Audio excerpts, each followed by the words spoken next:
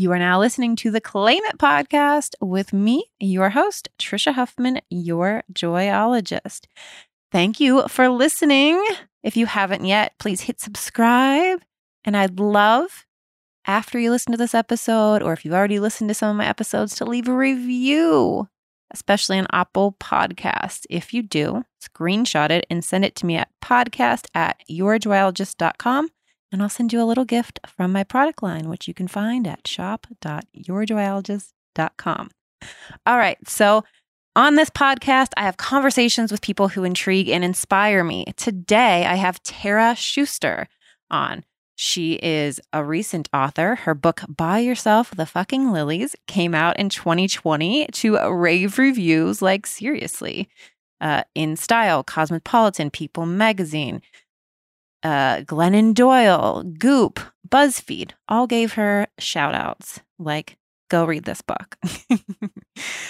And I loved getting to hear her story. Her story is in her book.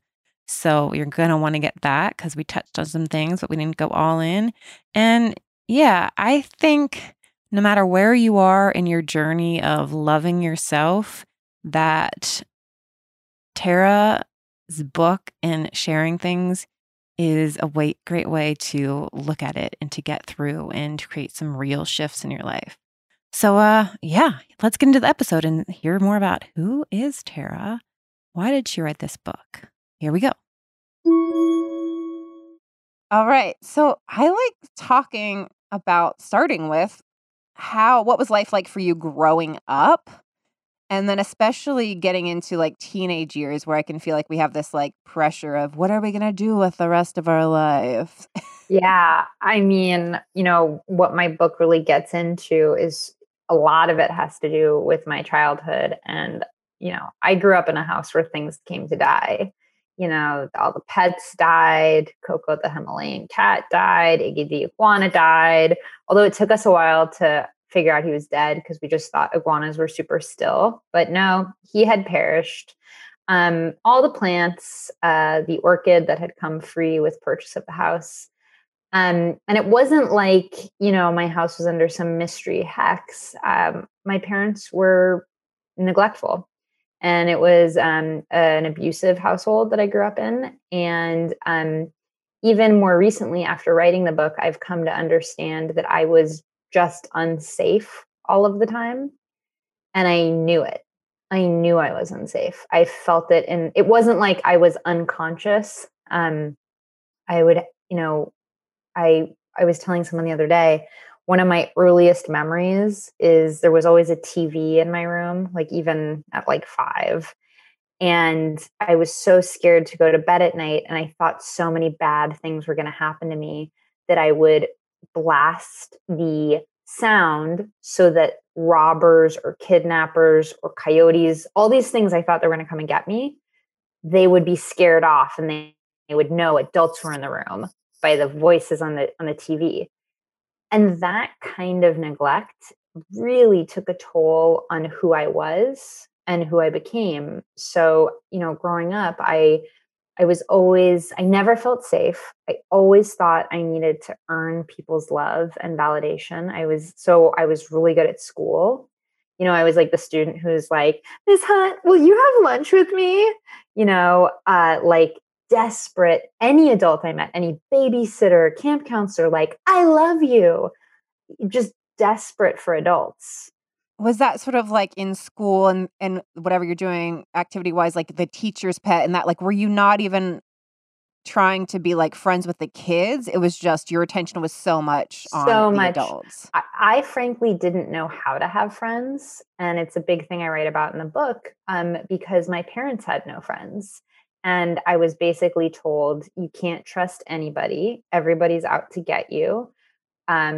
You're smarter than everybody. So, and like those are things your parents said like to you? Explicitly said, like an example, we'd be out and I'd need to go to the bathroom. But before going to the bathroom, I would have to hear a 4-minute lecture on the murderers, rapists, and kidnappers who might abduct me. So be careful. Any friend they had, I'd also hear, at one point, this is such a weird tidbit to that I do include in the book, but Suzanne Summers was my godmother. And because my mom was like a fancy doctor. And, one moment, Suzanne is holding me lovingly, and her platinum hair is all over me. And the next, my mom is telling me, that's an awful person who's out to get us. We have to disown her. She's out of our family. And I don't, at this point in my life, I don't have a relationship with my mom. So I can't speculate on what her condition is. But what I've come to know, was deeply unwell. Deeply. Your mother. Yeah, my mother was deeply, deeply unwell. And so she was giving me messages of conspiracy, paranoia, everybody's out to get us. And that's what I absorbed. So to get back to your question, like the kids, they were not even on my radar. Like I didn't even want best So friends. interesting. I wanted adults who could save me. That's what I was looking for. And so in my teen years, how that manifested was I was, again, teacher's pet. I was at school taking every AP I could possibly take, all of the extra credit. I will lead this the honor code committee club and the AP environmental science club, and I'll start a literary magazine, and I'll star in the plays, and so by the time I was about to go to college, I was burnt out. Yeah. Like I was like a piece of toast. I was like, I tried to do the least amount of possible. No, I was done. And I thought I was done. I was like, well, all I needed to do was get myself to college. And I went to college literally as far away from home as possible. It's like the geographical furthest you could get in the continental US. And I'm like, I did it.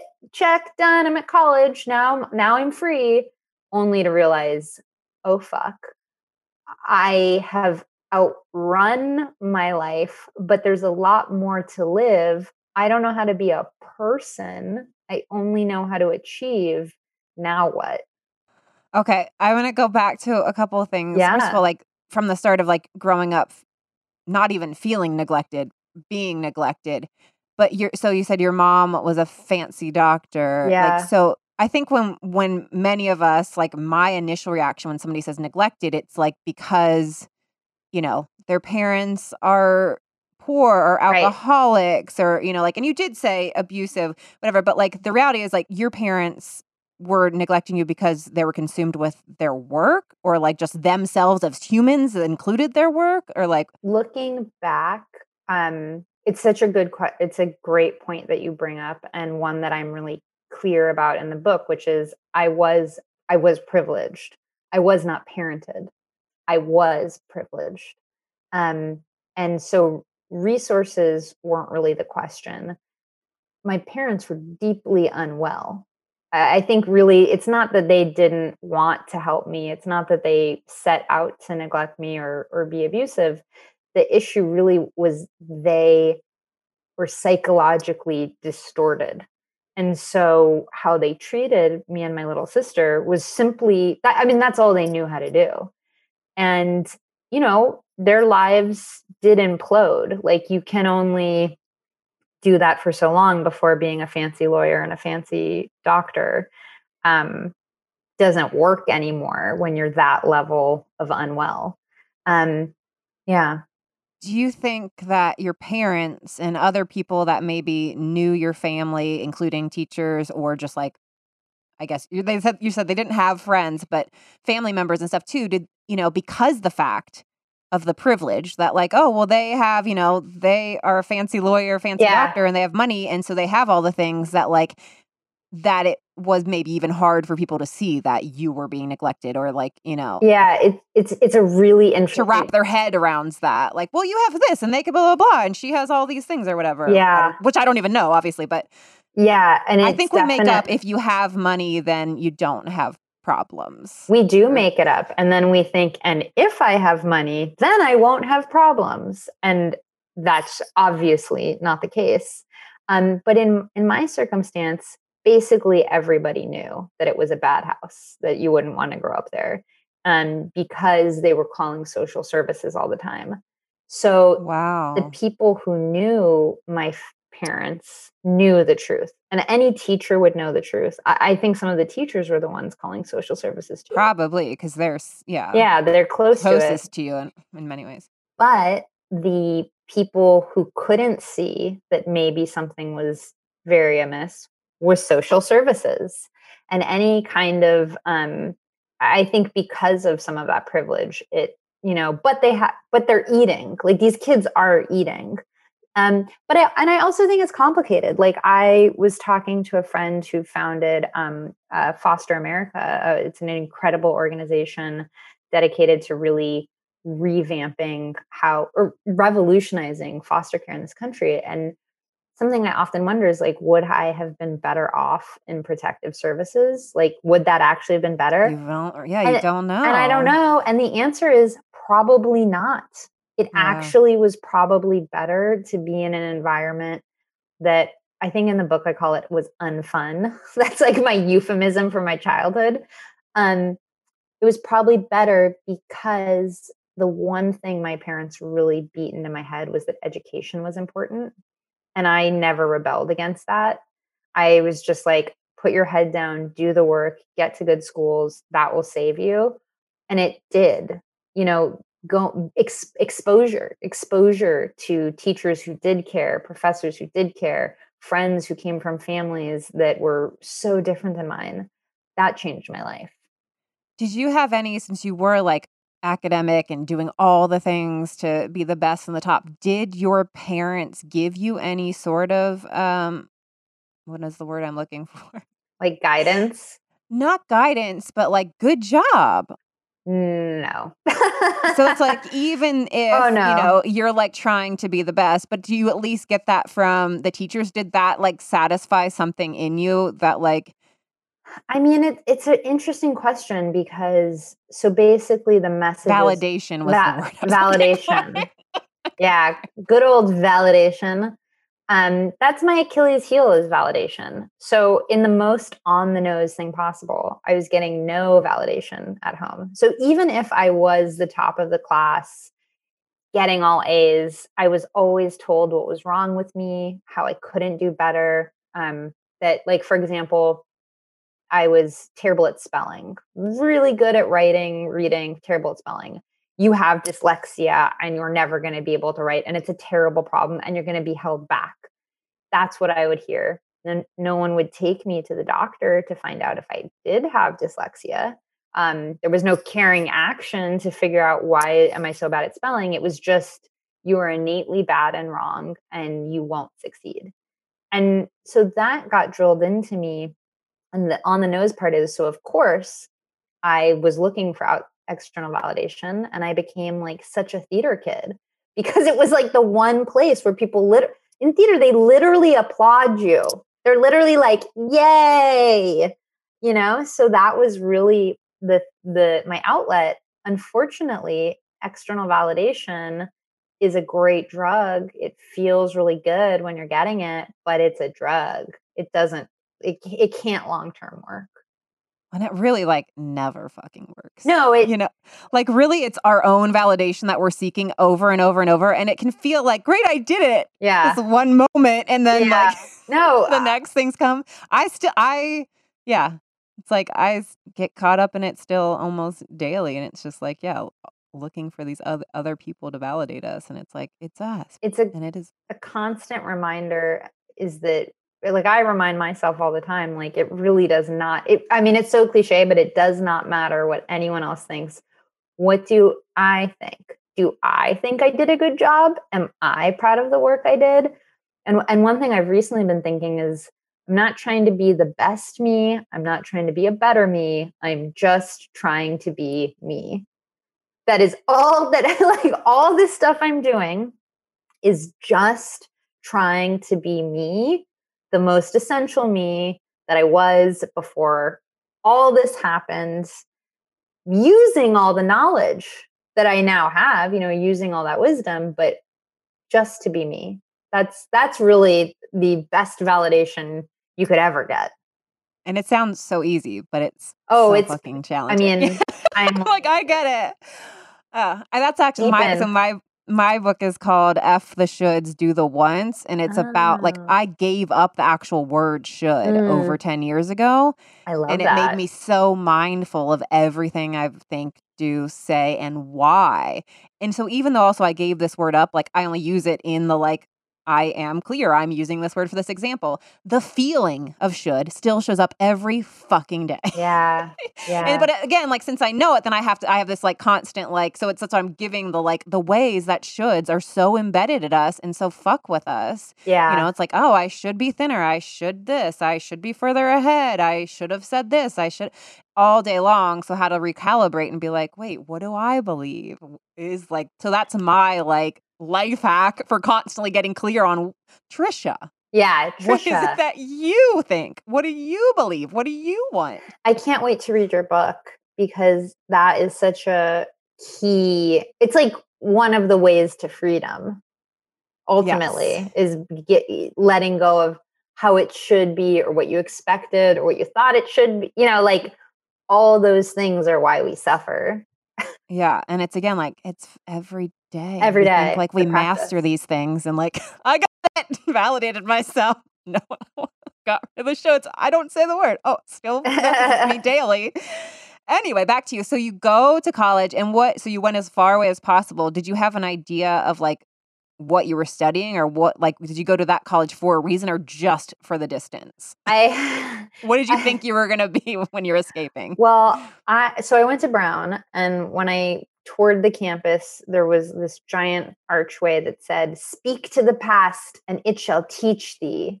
And I was like, "Yes, yes, yes, yes, yes, yes, yes." I love history. I love stories. That was just like, oh, that this is my place.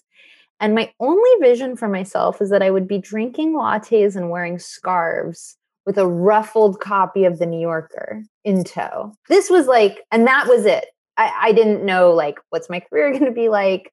Am I ever going to have a family? What would a partner look like? No, it was just that image of me rushing around in the cold in a great scarf with a hot beverage. And unfortunately, by that point, I had developed.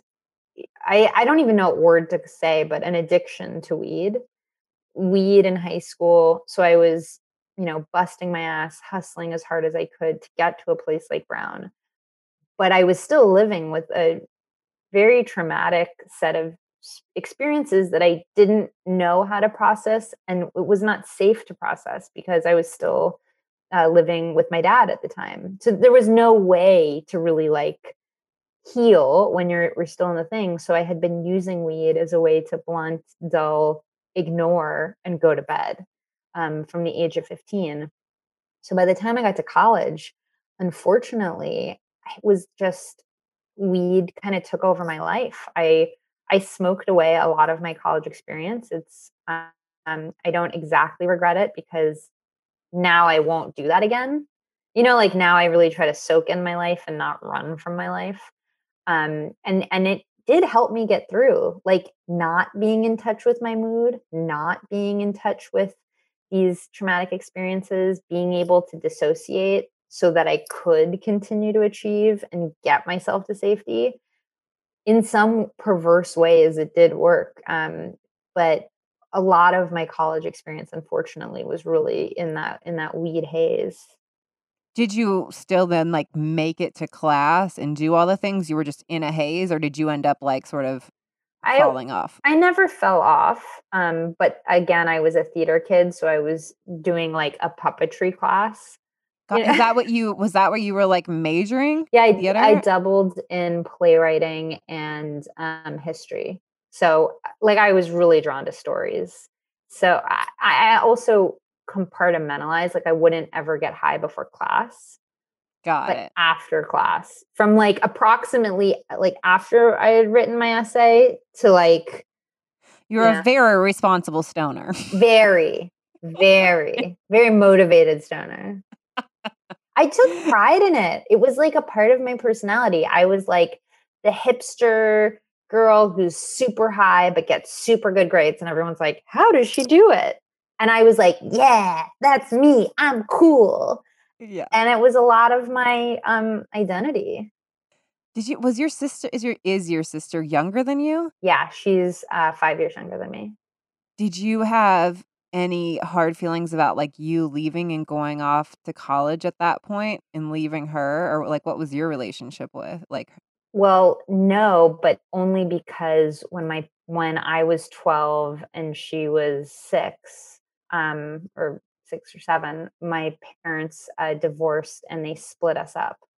So, I lived with my dad and my sister lived with my mom, and so and we that was their choice too? yeah, that was their choice, and so we didn't get to grow up together. And of all the things, and I talk about a lot of them in my book, but of all the things that sort of like were done, to me, the absolute worst, the one that I struggle to forgive is being separated from my sister because she was the only other person who could really understand. Um, and we barely understood. We were just kids. And instead of us getting to be like a united front, we were torn apart. And it was only in the process of reparenting myself and going back to this relationship that I was able to mend it with my sister and get closer to her. But she didn't even I don't think she clocked that I went to college because she was already alone. Got it, yeah, you were already living it's not like that's what I'm still imagining you're all in the same house, and then what another layer that would be maybe perhaps to then, "I'm leaving, but she's still Yeah. there." No, So, maybe totally. that's one good thing? I mean, yeah, that was it was Not trying like, we're not trying to find the positives in that, but, like, "Oh, okay, because that's I was just imagining that weighing on you of, like, leaving her, but no, you were what already split up. what weighed on me though, and I'm very honest about this in the book, is I was a terrible older sister. I was fucking a nightmare person to her. I was cruel, I was mean, I was selfish. I had no modeling of what love looked like, or the modeling I had was really not kind. And it took me many years to realize, oh shit, I'm the jerk. I am suck. And the good news here is if I stop feeling guilty about it and if I stop wallowing in it and I start taking responsibility and I start being the sister I would like to be and listening to her needs instead of me just like projecting what I think she wants, then I have a chance of having a great relationship with her and atoning essentially, which is the path I've been on for the past, I don't know, 10 years.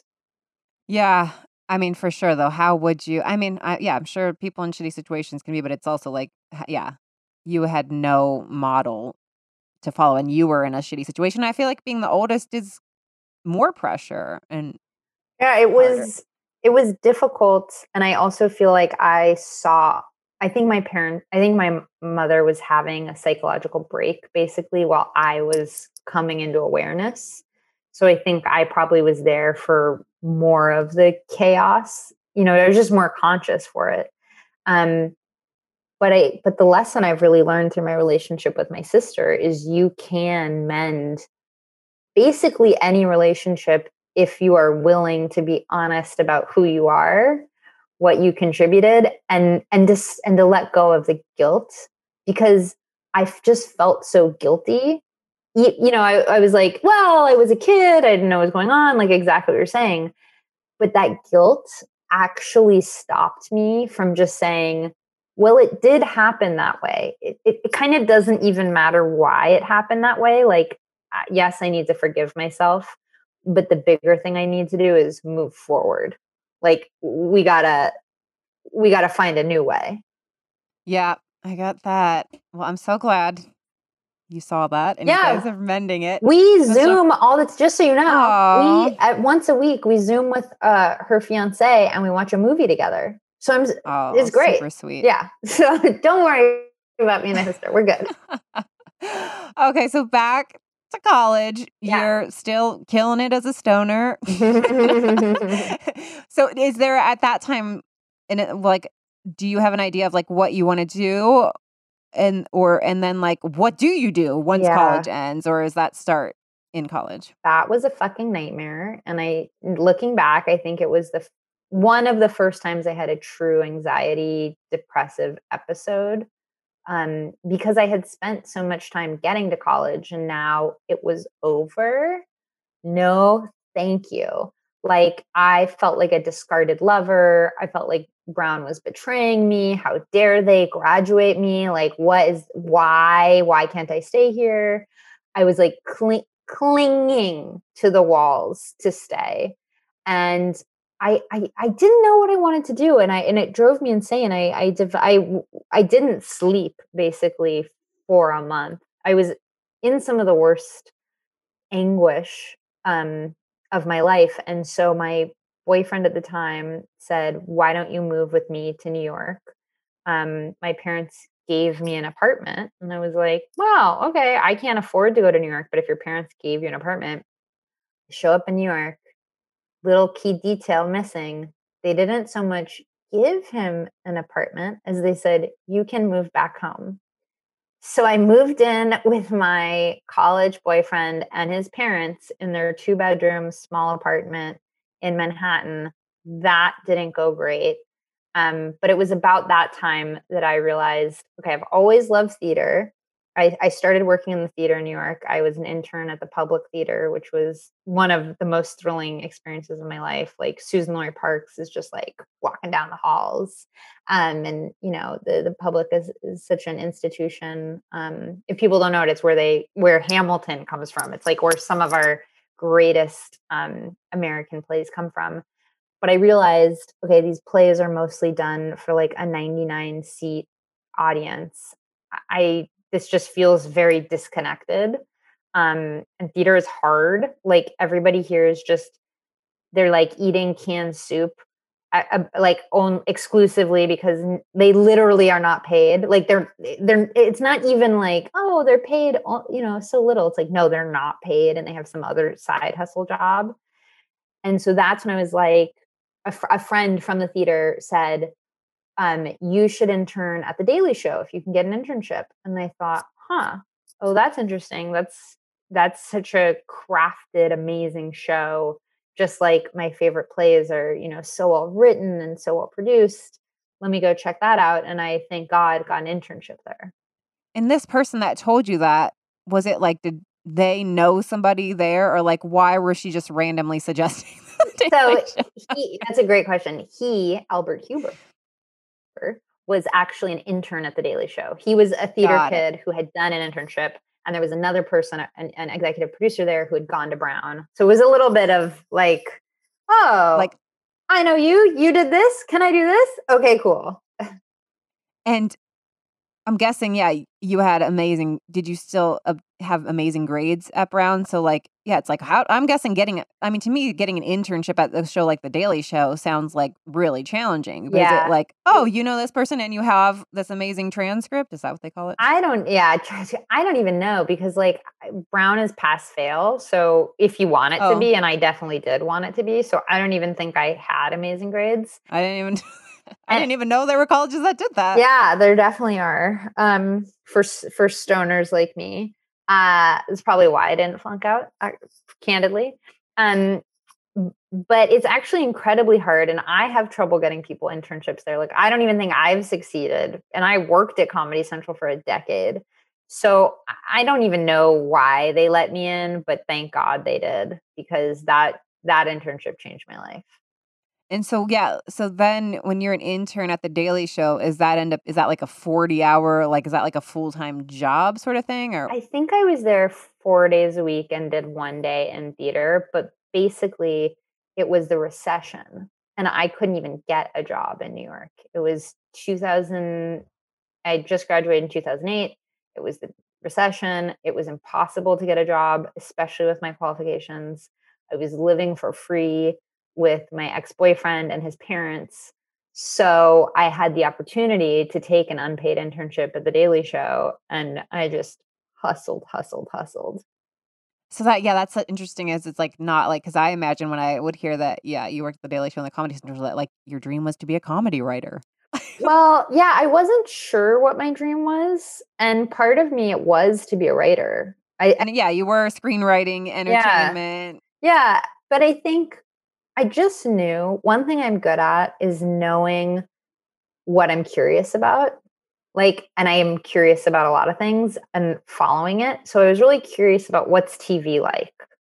Let me do this and just soak it in. That's definitely like every good choice I've ever made usually starts with, oh, I'm really curious about that. What's that like? And then just like diving in and trying to learn as much as I can. So the reason I did the Daily Show was simply to learn about TV. And then did you end up staying on like, So did you end up eventually getting a paid position? basically, what happened was all the interns want to get discovered and are like, they're most like half of them are like aspiring stand up comedians. And I noticed how annoying that was, that they were like doing bits and like trying to get on people's radar. And I was like, that's obviously not going to work. And is So so, it's for an intern and you're like, yeah, like the interns are the ones like doing the shitty I know. jobs around everywhere, right? It's like, shut up. Like, Yeah. I'm like, just make the photocopies. Jesus. Like, this isn't like a show over here. So I decided I am going to be the quiet, super diligent, reliable intern. I don't need to be the funny one. I don't need to be the one that they think, oh, I'll hire as a writer. I want them to think of me as very responsible. And so I approached it that way. I approached it with this idea that I would be the best at the worst. I would take every little small job and make it my bitch. And that was how I was going to get people's attention. And so there was this coffee machine that was right outside the like a capsule coffee machine right outside of the stage area. And every night before the show, John, who I absolutely don't know as John, like I'm not on a first name basis with him, and I really don't ever want anyone to think I think that. He would not know me today, but John would make his own coffee but in between rehearsal and going on stage.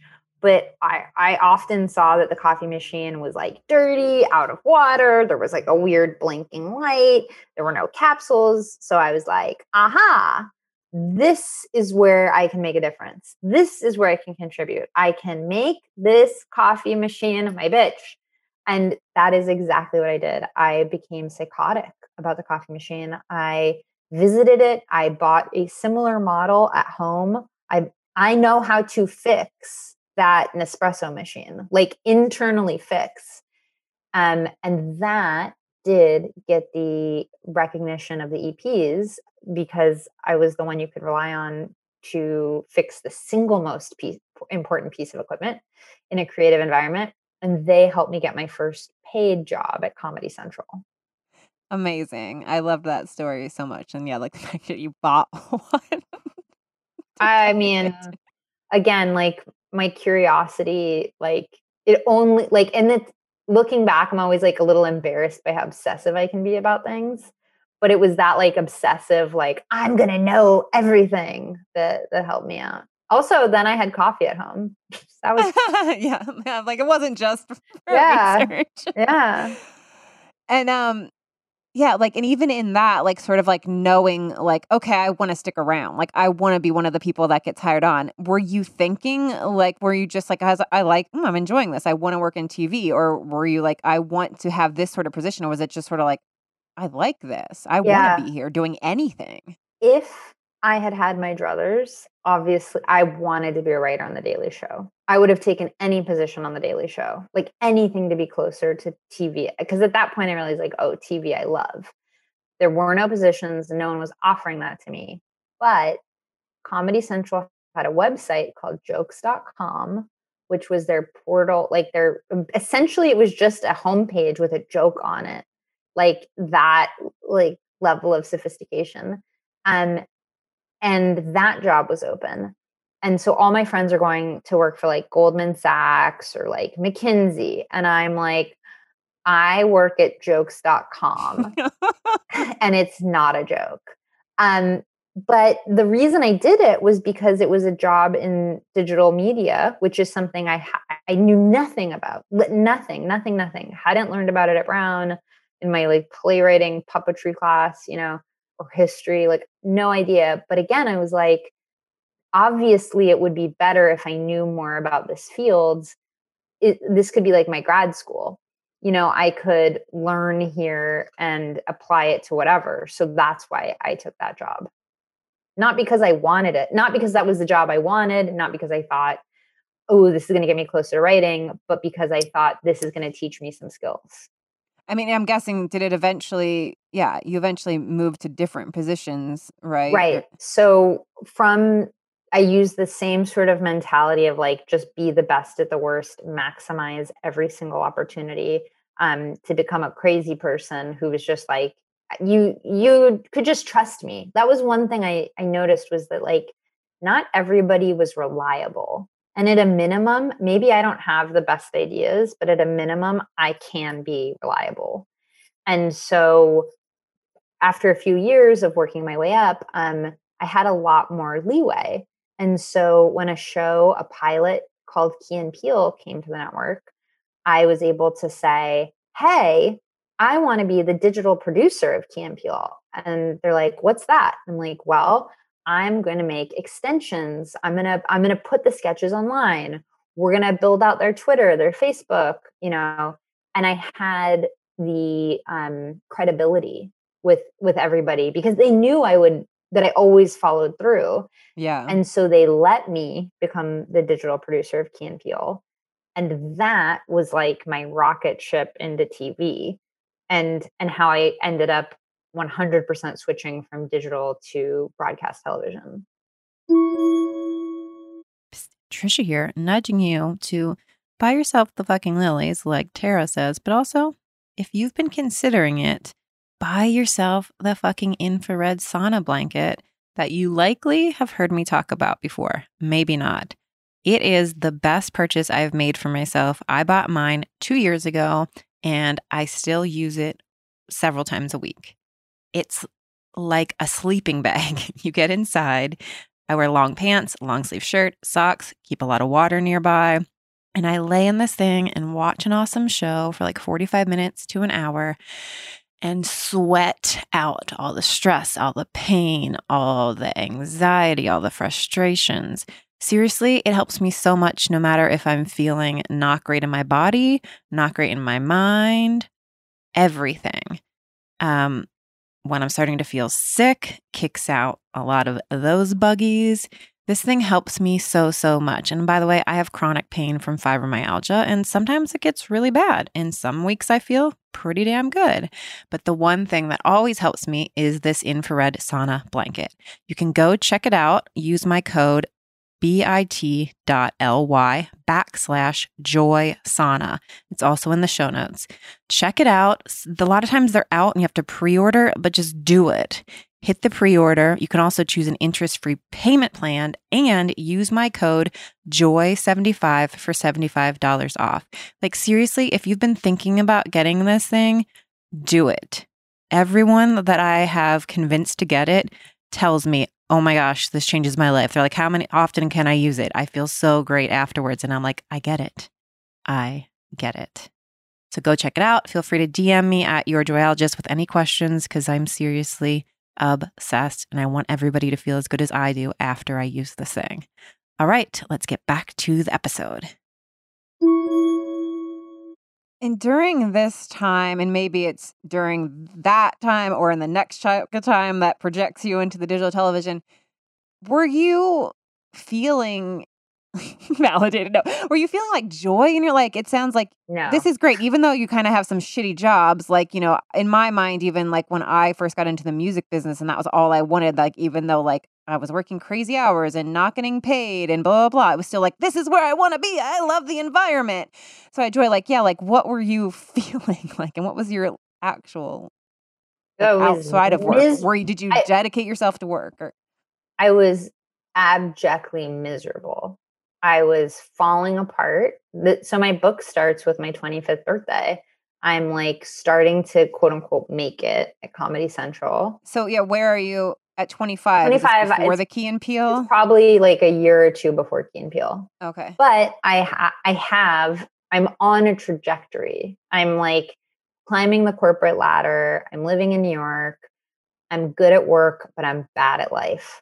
And I look good on the outside. Nobody at work would ever know that I came from a neglected household. Barely any of my friends knew that from college. It wasn't something I ever spoke about.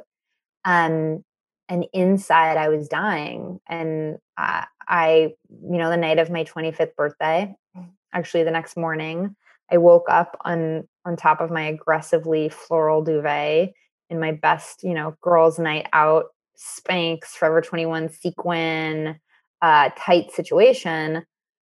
And I woke up and I had throw up in my hair, all these missed calls from my therapist, and a grilled cheese sandwich lying next to me. I was like, well, this is not a good look. What the fuck happened here? And as I listened to the increasingly alarmed messages of my therapist, I realized I had drunk dialed her and I had threatened to hurt myself. And in a severe way, where she was trying to find me to get me to go to the hospital. And that's when I realized I don't really have a life. I'm not going to survive this life unless I do something now. So it's not like I was sitting by a candle contemplating what is self-care. It was more like I think I will die if I don't take urgent, desperate action now. And so, yeah. Did you have in your sober life, did you have would you have thoughts of committing No, suicide or stuff like that? Or was it just sort of like you would get wasted and then sort of I mean, it's a little hard to say because obvious? of what a terrible place I was in, to be honest. I was on a good day at work. So this job where on the outside I look pretty good. It was a good day if I didn't openly weep in my cubicle and instead made it to the subway to cry there. I lived in a permanent headache. I didn't understand why I felt anxiety. Like I would feel anxiety in my heart as like a knot that I would physically try to knead out between my heart and my armpit on the streets of Manhattan. Like I'm standing there trying to get it out. It was a desperate, terrible time. And I hated myself. I just utterly hated myself. And that anxiety and stress, is your job that stressful and the people you work with terrible? Is it your internal Oh no, it stress of was I'm not good enough, whatever, wanting to please people? What do you it was I know it's hard to go back and do that, but what do you think would have been? I mean, looking back, it's very obvious that it was trauma. I mean, I had been through a terrible start at life and I had never dealt with it, had any of the tools to deal with it. And so it had just caught up with me. The job is stressful. I, went on to be vice president of talent development at Comedy Central, which quote unquote is a stressful job, and it is, but it's a different kind of stress. And it took me a while to get good at seeing what is this stress? Why is this stress? Is this because our jobs are important, they matter. But this was something else. This was like my soul. This was something much deeper than I have so many meetings and how am I going to handle it. This was I have a existential dread of this life. And so it's to answer your question, it's hard to say really how suicidal or how on that spectrum I was most days. Other than most days, I didn't know how I would survive, if that makes sense. I didn't know how. I was like, it would be easier to be dead, but I wasn't actively planning. Yeah. That's only when I was drunk or high. Oh, this is so light. I hope everybody's really enjoying this conversation. It's so fun. Which I know is in your book that you do the like, let's have some jokes. Yeah, Like, do some you have a jokes, discomfort please. with like? Well, Do you think that comes from the fear of people are going to like me or I'm making people uncomfortable, or a little like you trying to like, woo, I don't want to be in this heavy place? Like, No, I think it's easier. No, I think it's quite different, actually. I think it's easier to be in the heavy places if you remember these places also exist. Like, yeah, I went through a really traumatic time, and I am a pretty grateful, stable, content adult human who is not overwhelmed by those things. yeah, So like both are true at the same time. So the reason in my book that I pray to God, it's a funny book, but one of the reasons I use humor so much is because it's disarming. It's how do you get really vulnerable with somebody to make someone cry in a drama is a lot easier than to make them laugh in a comedy. In order to interesting. laugh, you have to physically emit the weirdest, inexplicable human thing, which is a laugh. Like, what is a laugh even? Where the fuck does that come from? So after a decade in comedy, what I've really learned, particularly from Jordan Peele, is you can use comedy for real change. And that's what I hope to be doing with my writing. Yeah, I don't know where I've heard it, but I remember hearing somebody say something like that, like, laughter does sort of like make us get real with things. And I oftentimes am like very real and deep and then like laughing about it in a minute. And I don't, and that was just my personality or something like that. And I was like, oh, yeah, I guess that's just how. I don't know. Whatever you just said and this other person I said makes sense to me. So I Yeah. wasn't like trying to be like, oh, you're trying to make No, light. I just no, no. remembered in your book that you'll be like, tell some like real shit and then be like, enter jokes here or like something. So it sort of feels like, Oh, no. let's get light. I love talking about it too, because there is a difference between using comedy as a way to get closer to people and using comedy as a way to deflect and demean yourself. Yeah. So while I can be self effacing, I am never self demeaning. I no longer have any interest in putting myself down. I don't use comedy to put myself down. I don't use comedy to put other people down. I just don't have an interest in it. So I think it's a really valid point because you really can use it to minimize your own experience and those of others too. So the only reason I love talking about it is because I'm just offering another way you could use comedy. Yeah. And that is true. I mean, and I used to self, what is it, facing comedy or whatever. Yeah. I used to be so self-depreciating and, Hmm. like, friends would too, and then, like, same thing once I started to learn more and evolve, and I was just like, "I don't wanna, like, hear you" and then even friends that, like, I thought were so funny, that were so self-depreciating, I, like, would be like, "That's uncomfortable for me. I don't enjoy, like, that's not, like, no," because also then like, oh, that, like, from knowing that person, like, that those are, like, real feelings they have about themselves too, and be like, I'm not comfortable with you saying these things about yourself. I'm not comfortable with you thinking that, but I really am not comfortable with the fact you're trying to get me to laugh at you." I'm like nodding my head vigorously because the more you're on this self-care kind of path and the more comfortable you become with the disgusting concept of loving yourself, the more you see, like you see in your friends. I have a friend who's constantly demeaning herself. Like, nothing's good. It's fine. Like, my mom did XYZ. It's fine. I'm fine. Everything's fine. I'm like, who are you fine for? Why are we laughing about this terribly horrible thing that just happened to you? And to use your word, it makes me uncomfortable.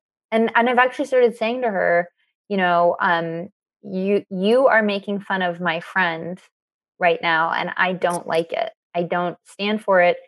I don't like it. I don't want to be here for it. I don't agree. And what's uncomfortable about saying that is it's so presumptuous, to say to her, the way you're talking about yourself is quote unquote wrong, but I just couldn't stand it anymore. And I think as you love yourself and kind of come into alignment with who you most are, it's harder and harder to stand things that feel bad. Yeah. I even feel a little bit uncomfortable or just like, I don't understand when, like, on Instagram stories, people will be like, oh, I know my hair is messed up, or I know I have these gray hairs, whatever.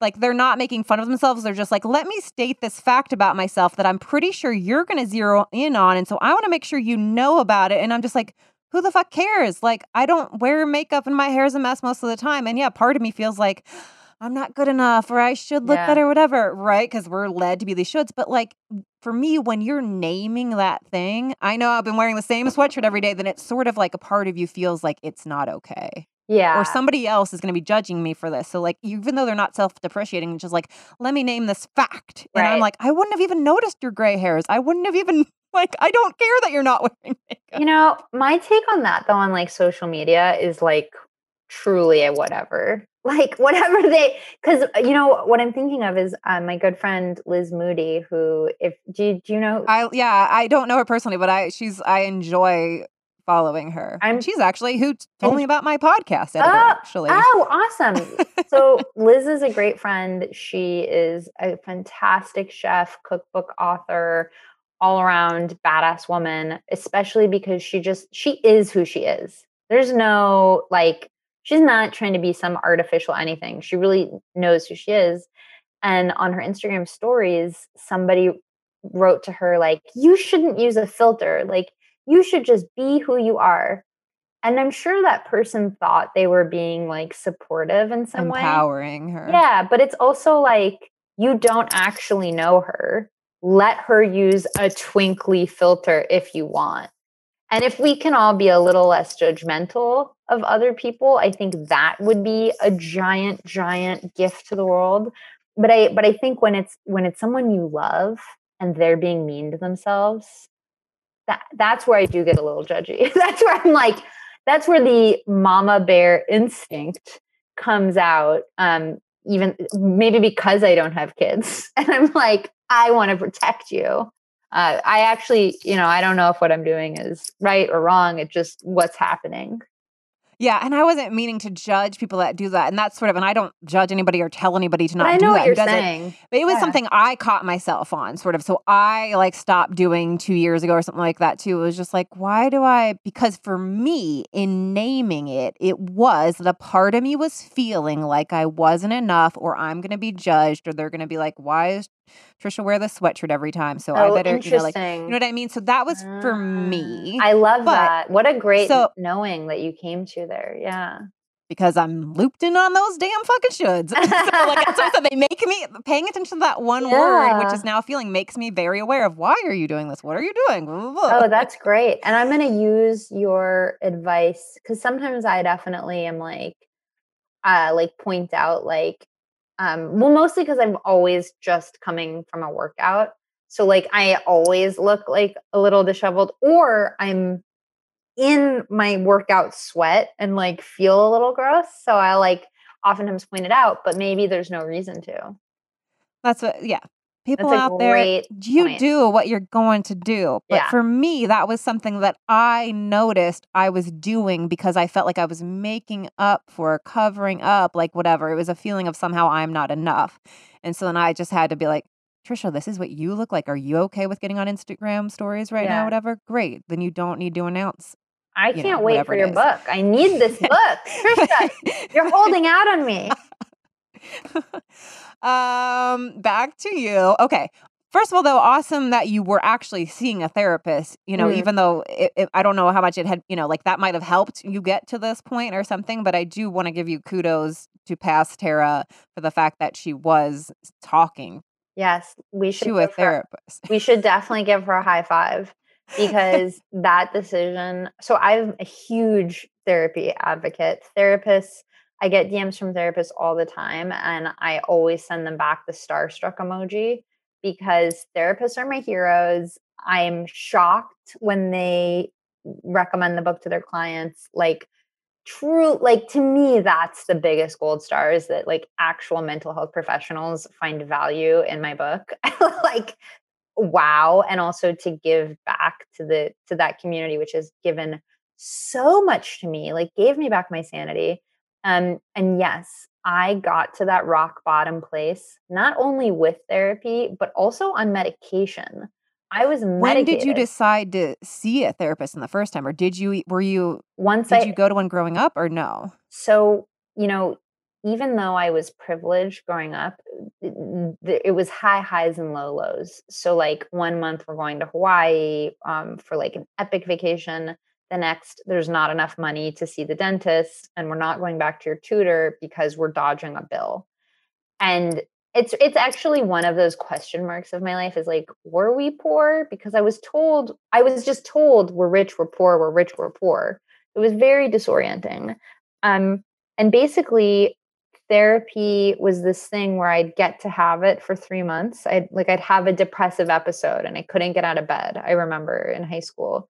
So I'd go to therapy for 3 months. Then I'd hear therapy's not worth the money. We can't afford it. You're out.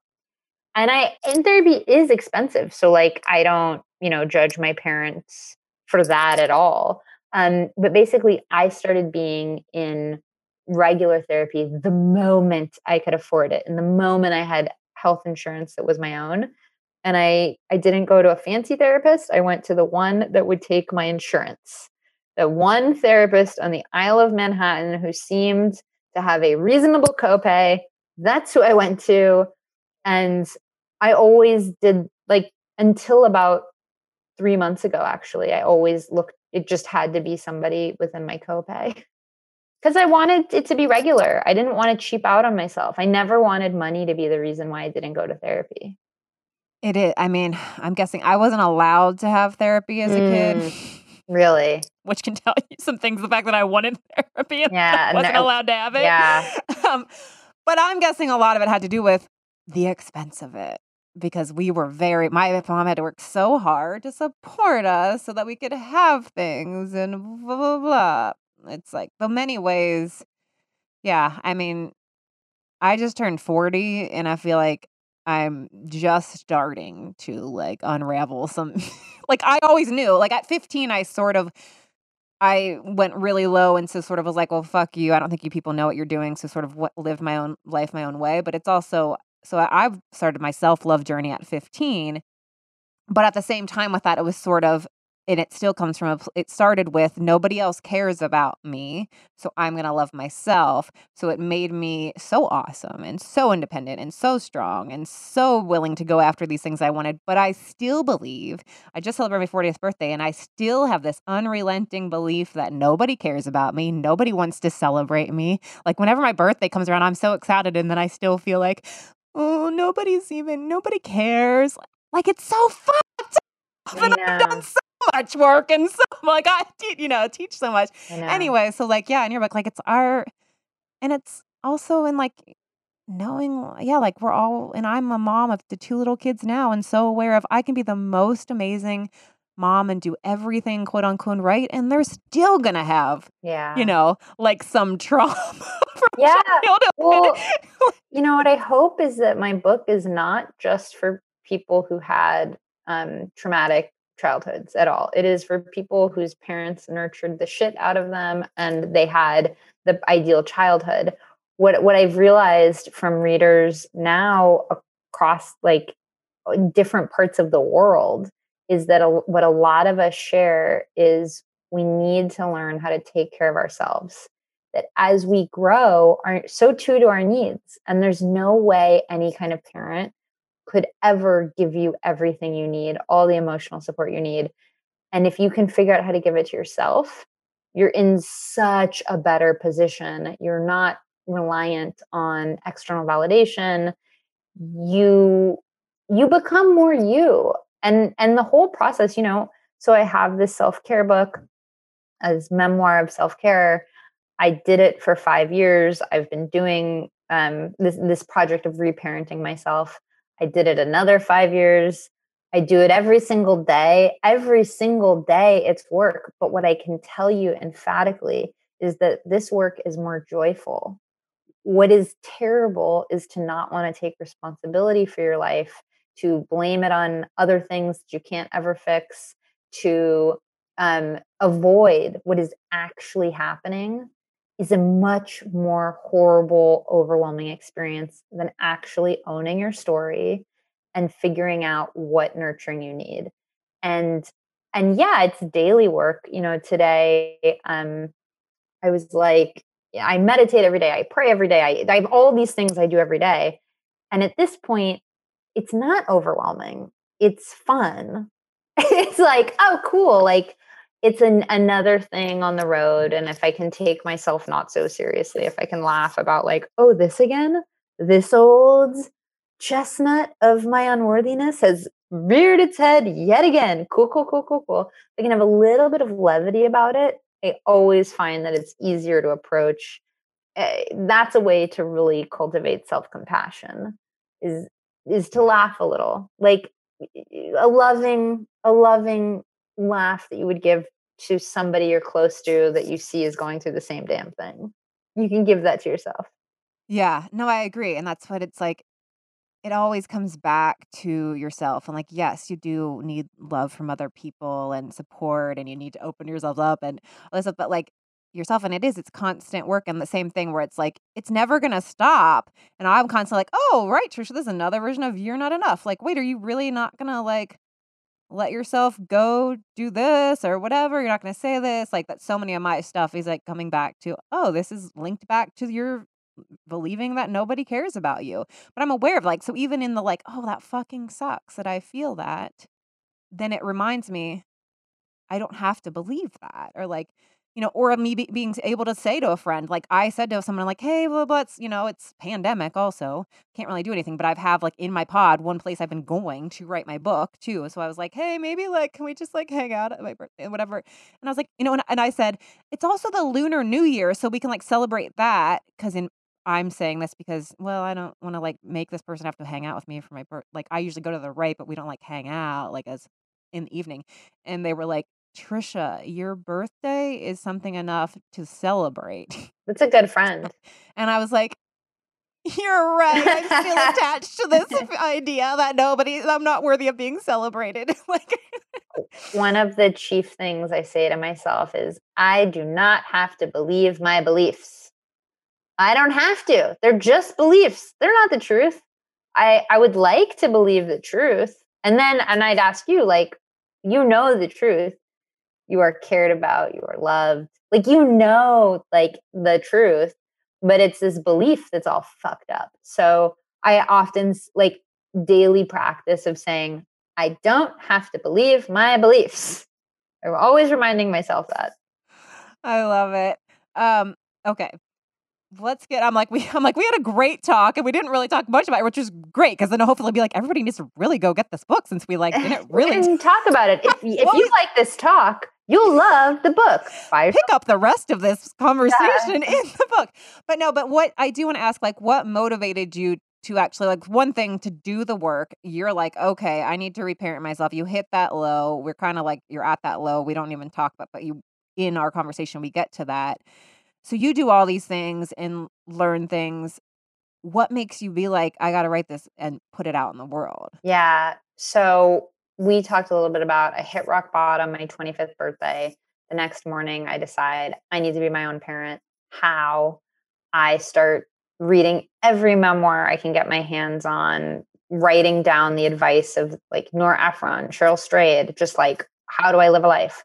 I start creepily watching how my friends' parents interact. Like, ooh, they made salmon and lentils. That seems like a combination. Or they didn't scream at everybody at dinner. Interesting. Like, just noting what I saw. I would try on any advice I heard, any weird diet. Like truly, I would try anything. Like, maybe hydration's my problem. It was a little bit my problem. I wasn't drinking enough water. Everybody needs water. Yeah, everyone drink water. Drink water. And I kept this all in a Google document, and the Google document kept building and building and building. And 5 years later, I had a 600-page Google Doc, and I was a 600-page. Which were you tracking did you track like ideas plus like I tried this for this many days? Yes. Or, like, what was the dog? Yeah, it was like Nora Ephron says it's the second glass of wine that keeps you up at night. Okay, last night I drank 5 glasses of wine. What a fucking mistake. Next time you're out, try 2. It really was that methodical. I was going after it. I was really strategic.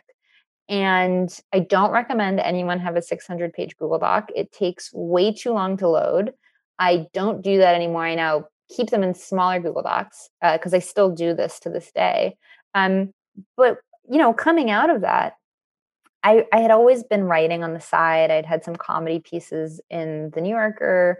I wanted to write. That was always the executive thing was an amazing job. I loved it. In the end, I did not love it when I was climbing up the ladder, but I always wanted to write. And so at the end of this Google Doc, I was like, wait, I have an offering. Like, I can't be the only person who feels this alone. And if I can make someone else feel less alone, then I will have mattered. Like I will have contributed the way that Cheryl Strayed or David Sedaris contributed to my life than I could do for others. And that's when I decided to write the book. So, I did not set out on this reparenting journey to write a book. I set out to save my life. It was only in retrospect that I thought it might be helpful. So the Google Doc was kind of like a journal, Yeah, like an online journal. And I had a journal. Got it. But like you're writing in it like, oh, I learned this is how it went, and not sort of like just like water, 7 days, check, or like Yeah. Although it's funny to look at my journals from the time because they say things like day 7 of no hysterical crying. Yes. It's like, oh man, that was bleak. But I mean, like all these things about like running. Who knew that could make you feel good if your human body moved? Weird. It's sweet to look. It's almost sweet to look back and to be like, oh shit, I was lost. But I knew enough to know that I was worth helping. And the one thing I'm always grateful for is that, you believe in God, a universe, whatever you believe in, whatever force put us here gave me a want to be healthy. I've always wanted to be healthy. And I think that really helped me, guided me towards this life. Yeah. Wow. I don't know if I have. I'm like I have 8 million more questions, but then like also not.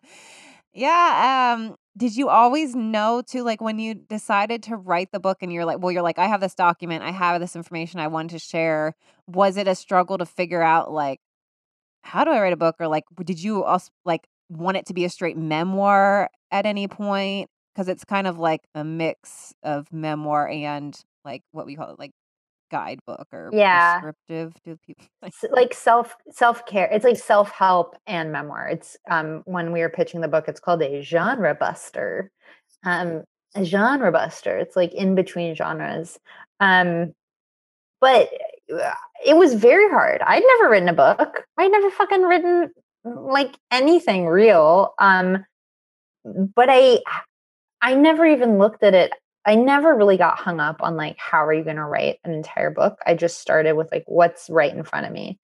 Write this one essay, write this essay idea, right? Like I broke it up into small chunks and I started just saying out loud to people I thought might have advice.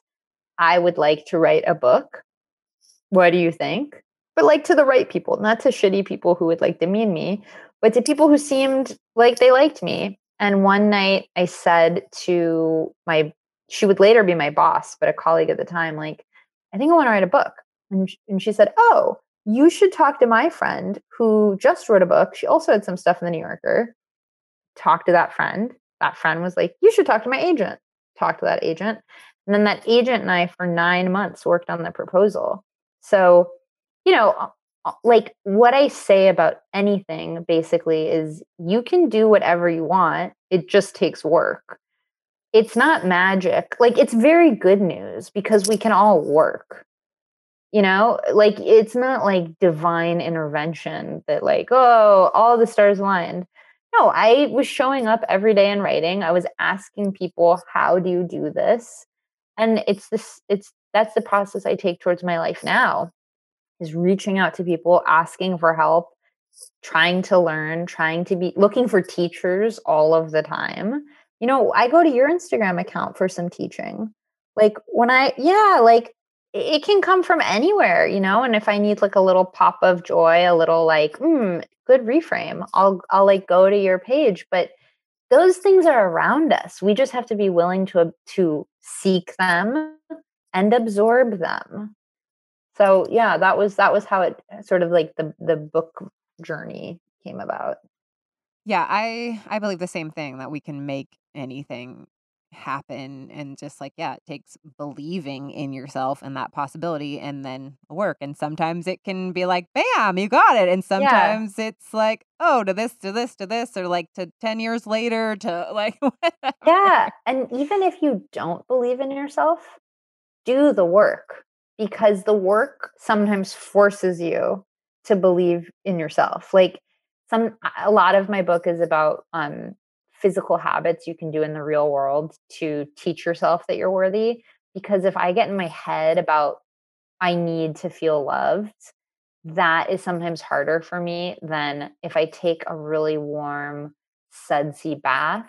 That will feel loving, and it will work with my mind to show me that I am loved by me. So just any like advice to anybody who's having trouble believing in themselves, take that off the table and just do the thing that somebody who believed in themselves would do. That's one of my hacks. Love that. Yeah, totally true. Because it's really easy to doubt ourselves or like Yeah. and yeah, it's just like having a glimmer of a possibility Yeah. and then Agreed. making a step towards it. Yeah. Oh yeah. Uh Buy Yourself the Fucking Lilies. Love the name. Thank you. Yeah.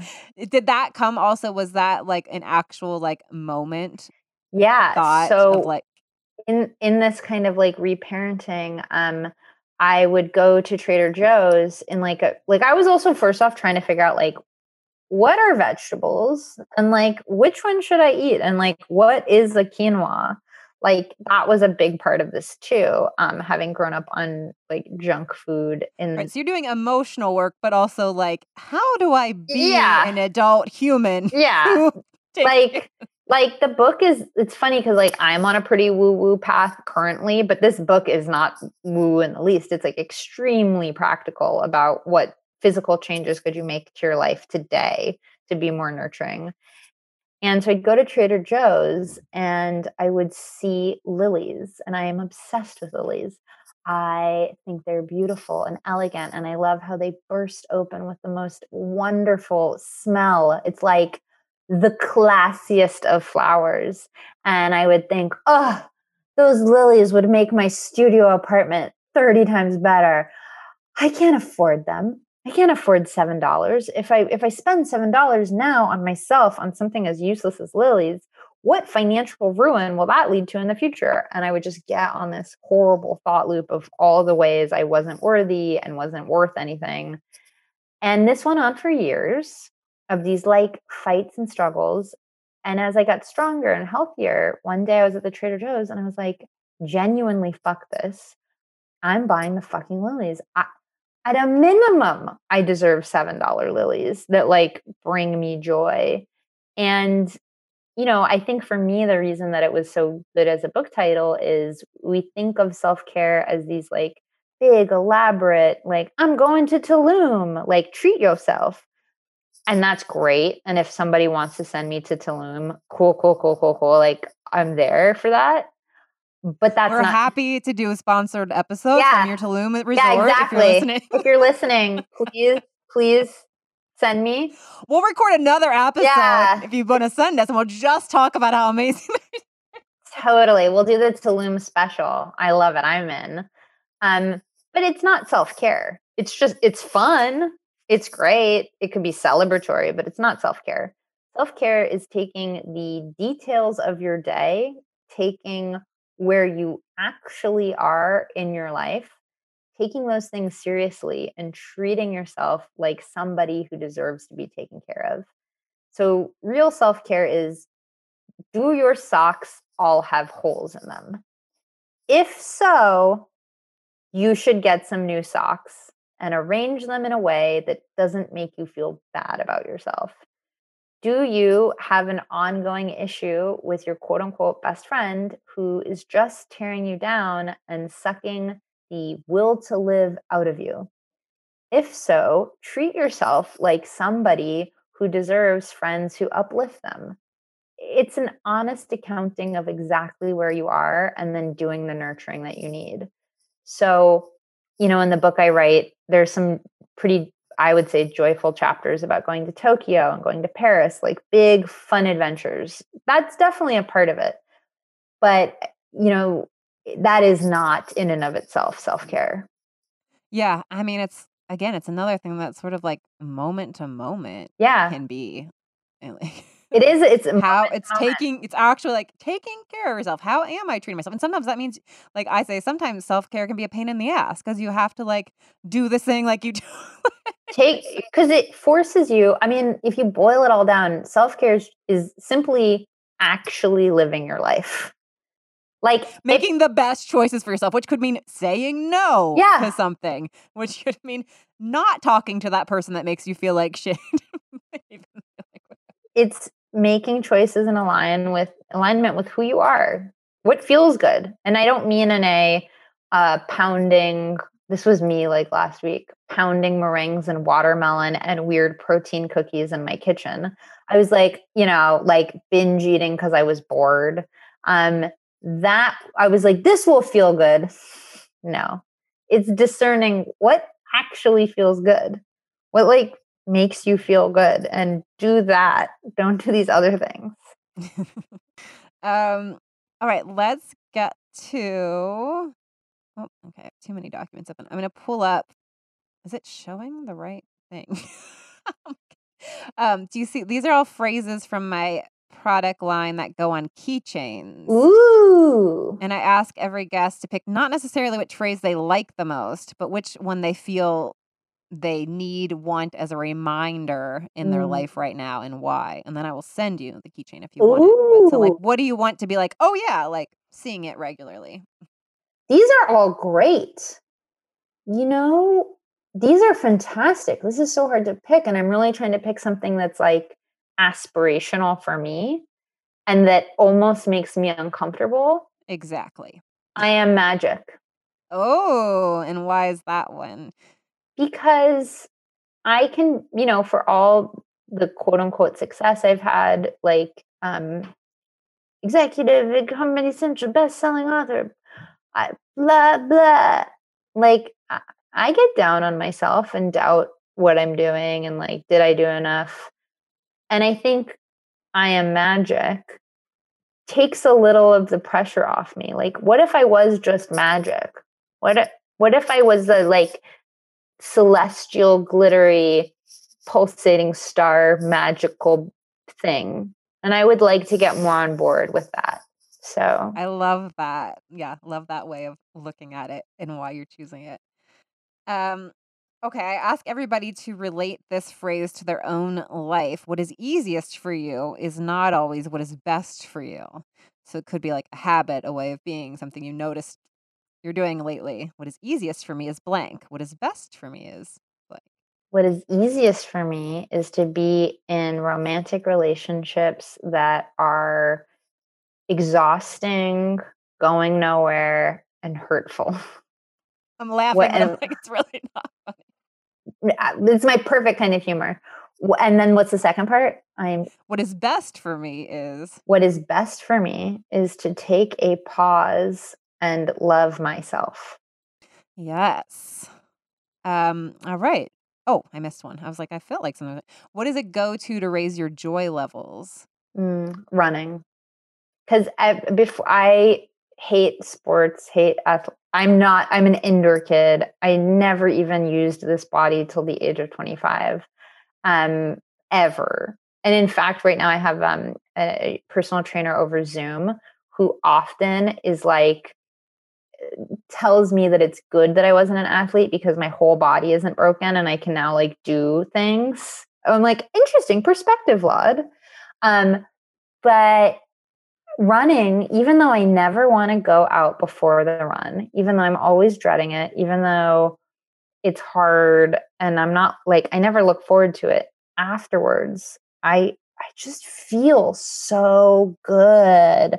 My body tingles with joy. If I'm ever in a bad mood, I always like hungover, didn't sleep enough. I have pretty severe insomnia. So a lot of the time I'm just like tired. Um, and yet if I go sweat, I will feel more joyful. So running. Yep, it works. No, and you were talking about back when you were 25 and you were like trying out, or no, when you're reading back that journal and you were like, oh, and she's like, this feels good. I was like, I still though will have moments of like, I forgot it, how good it feels. Like I didn't want to get out of bed, and then I exercised for 20 minutes and I feel amazing. I Like I know. still can like, whoa, what The, is this?